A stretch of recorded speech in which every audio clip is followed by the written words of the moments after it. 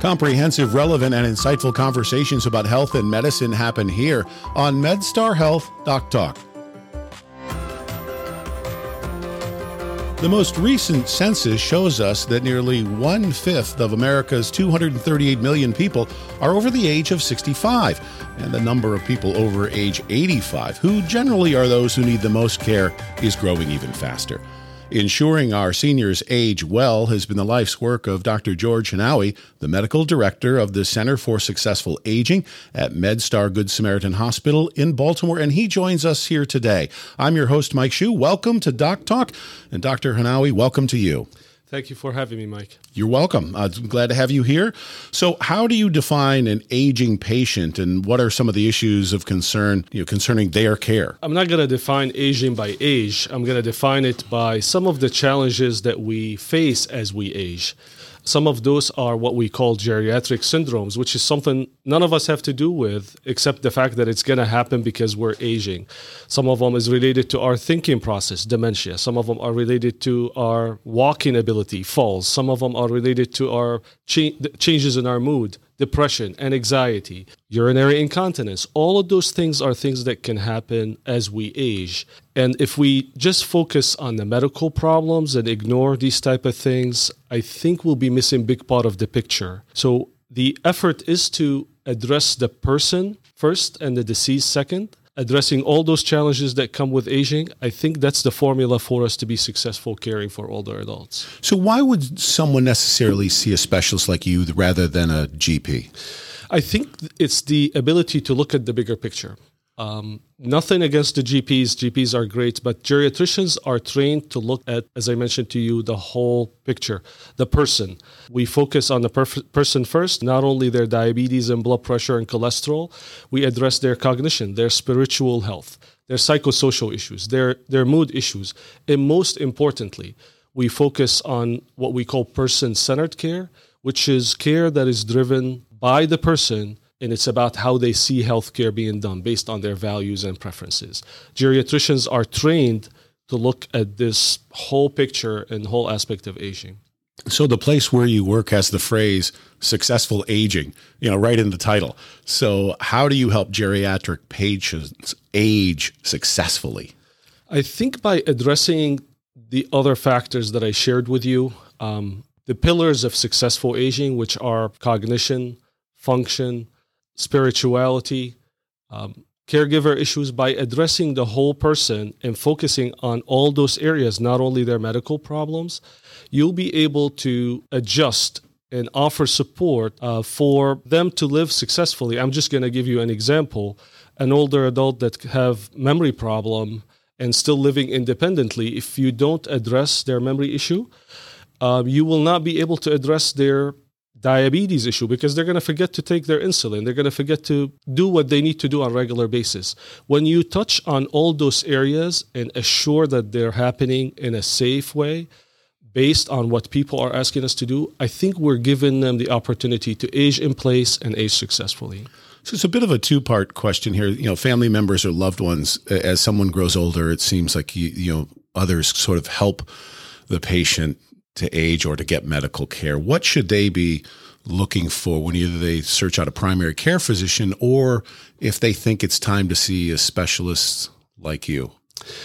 If you're someone that is assisting an older adult and you feel that the older adult is not able to do for themselves or coordinate their care, and you're doing a lot to achieve that, and you feel it is getting to a point where it's hard for you and them to do it in a successful way, that's when I think you should reach out to the Center for Successful Aging, because we can support you and your loved one to the best way possible. When you say support, how so?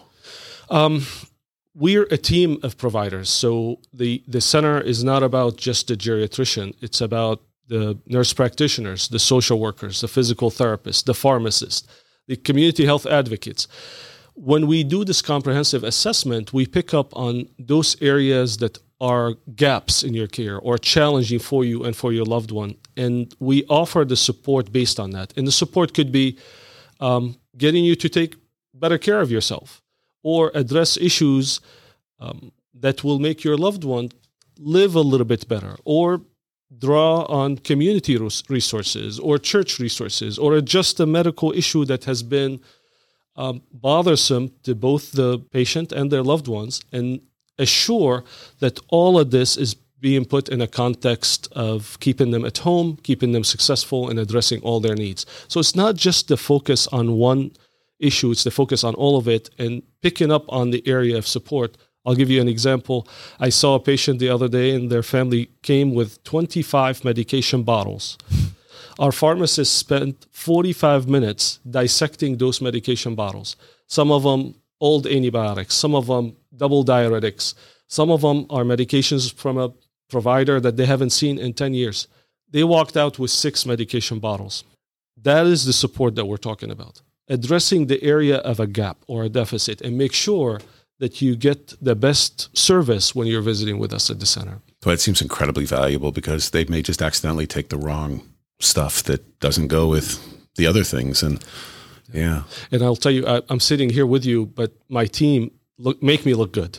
They're the true hardworking people that make it successful and make it better every time.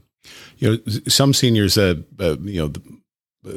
proud that they've made it into their 70s, 80s, or 90s, and whatever they've done in their life is what got them there. So they can sometimes be a little stubborn to accept advice from others, and I'm sure you run into that. What do you say to family members to sort of, or loved ones, to kind of help nudge the patient into going in the right direction, or the healthy direction that you're trying to get them to go to? I just ask them to bring them for the first visit. And I'll tell you why I'm saying that, because during the first visit, although the older adults could be having cognitive challenges or mood issues, they could be very apprehensive about the visit. Our first visit is all about the narrative. It's about you teaching us about you. What did you do in your life? What is important? What are critical things that you want us to achieve for you? Most of the time, if you allow people that opportunity to just be listened to and express who they are, that breaks the ice. It creates that level of trust for us. And most of the time, the next visit is significantly easier. So it sounds like an easy formula, just bring them for the first visit. But honestly, we rarely fail to build that bridge with the patients and their loved ones, because the visit is about them, it's not about us. No, it's so important. It's because, healthcare tends to be compressed these days and everybody seems to be in a rush, and just being able to sit down and talk with the patient, you're building that bond of trust. And that's so important. And no one feels rushed at the center, I'll tell you, because our visits are, the initial visit is about 90 minutes and the follow-up is about 45 minutes. And so much of the time is given to the patients, but also to their loved ones with our team members and social workers. So you encouraged the loved ones and the relatives and whoever their person is to come with and be a part of it. If you visit the center, you will realize that we designed larger exam rooms with multiple seats in the room, but we also designed these conference rooms where our social work team and the caregivers or the loved ones are sitting in the comfortable environment, sharing stressors, sharing the narratives, telling us more about who they are and what they want us to achieve for them. So it's that comfortable environment where you never feel, I need you out of there. It's not going to happen. We're here to take care of you. That's great. That dovetails into the next question nicely. I was looking on the website and it says the 4 M's. That phrase means something to you. Can you tell me more about that? Yeah, I think I shared with you when we started that our focus is the person first and their disease second. So when you want to focus on the person, you want to focus on things beyond just, as I mentioned, the diabetes and the blood pressure. They're a big part of it. We enrolled in this national initiative under the Institute for Healthcare Improvement in collaboration with the John H. Hartford Foundation to improve the care of older adults in health systems. The 4 M's is a fundamental piece of that improvement, and the 4 M's mean the following. The first M is what matters, which is what I was sharing with you. Who are you? What do you want us to do for you? What are your values? What are your preferences? The second M is mobility. We not only focus on your medical issues, but we focus on your safety walking, on your function. The third is mentation. As we age, as I shared, we develop cognitive problems, and if we don't address them, it's a challenge. And the fourth is medication, which is a critical part of aging successfully, because we just discussed it. 25 bottles, 9 to 10 medications is just not a good formula. And if we don't address it, we're failing to address the bigger picture and guide our older adults in a successful way. So, one of those with the 4 M's is mobility. And, we all know about the importance of exercise and physical activity and the mental benefit it provides.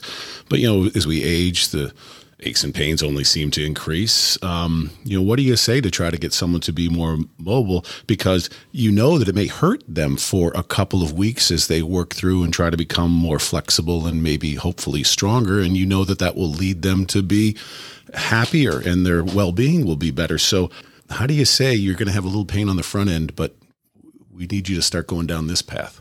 It's a prescription. If you walk to our office, you will walk away with a prescription saying exercise, and we will take whatever level of exercise you can give us. What I'm trying to say is, to your point, some people struggle with arthritis, but arthritis will get better with time. The more you exercise, the more flexible your joints will be, the better you will feel about yourself, and the less pain you will endure. But we have some people that don't walk, so we tell them, if you can do chair exercises, we're happy with that. So it's not about running the marathon, it's about taking that first step. So you walk away with a prescription saying, exercise, I'm not giving you a pill today, I'm giving you a prescription to exercise, and I'll take anything you give me as a starting point, whether it's a chair exercise or 10 more steps than what you usually do. And we truly believe it's a benefit for not only your heart, but it's a benefit for your brain, it's a benefit for your successful aging, and it's a benefit for our ability to keep you at home and allow you to age in place. I know a couple of people who could be your potential patients in the senior centers around the area. So many of them offer free chair exercises or other different things, and it isn't no cost. And I go to the Y, and I love some of the more senior members who are there because they all will tell you that I'm doing what I can, and generally their outlook and their disposition is better because they're just moving. I'm a big fan of senior centers and exercise clubs and you can tell that there's a shift in the dynamic and the demographics toward more older folks, because out of everything we do, for example, for dementia, what's proven to be helpful to prevent cognitive issues is exercise. Mm-hmm. Out of everything we do for the heart, one of the best things can be exercise. I'm not saying it's everything. And that mentality has changed dramatically over the past decade or so, and I'm hoping it will continue to change. I would imagine also for outlook, too. I mean, I think everybody has to have something to look forward to. Even if it's just tomorrow, I know I'm at 11 o'clock, I'm do chair exercise or something like that. Yeah. When I go to the gym, I make sure I socialize with my older folks, because that is a great brain exercise. Mm-hmm. Getting them out of the house, getting them to exercise, but the social aspect of it is such a helpful thing for their well-being and their successful aging too. I'm sold. So the listeners now, where should they call to make an appointment? So if you're here in the greater Baltimore area, the number is 443-444-4720. Again, thank you, Dr. Hanawi, for your expertise and sharing here on MedStar Health Doc Talk. For appointments or information, call 443-444-4720 at MedStar Good Samaritan. Or if the MedStar Montgomery Medical Center is closer, that number is 301-570-7400. Of course, you can also go online to find out more information at the easy-to-remember address, medstarhealth.org.